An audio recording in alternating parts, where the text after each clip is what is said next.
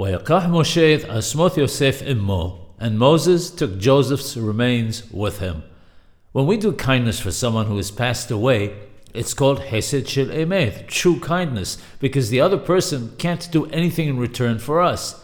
We must know, however, how highly HaKadosh Baruch Hu values this.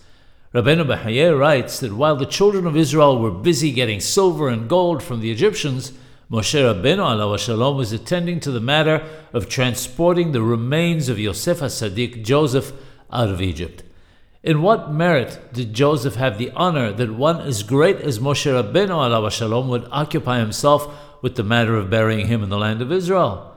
The answer is that it is on account of the fact that he, Joseph, occupied himself with the burial of his father Jacob so that he could be buried in the land of Israel. Moshe Rabbeinu's great kindness of attending to Joseph's remains, even though Moshe Rabbeinu was of a higher stature, was not overlooked either. When Moshe Rabbeinu alav shalom passed away, someone greater than he attended to his burial. He was buried by the Holy One, blessed be he, himself.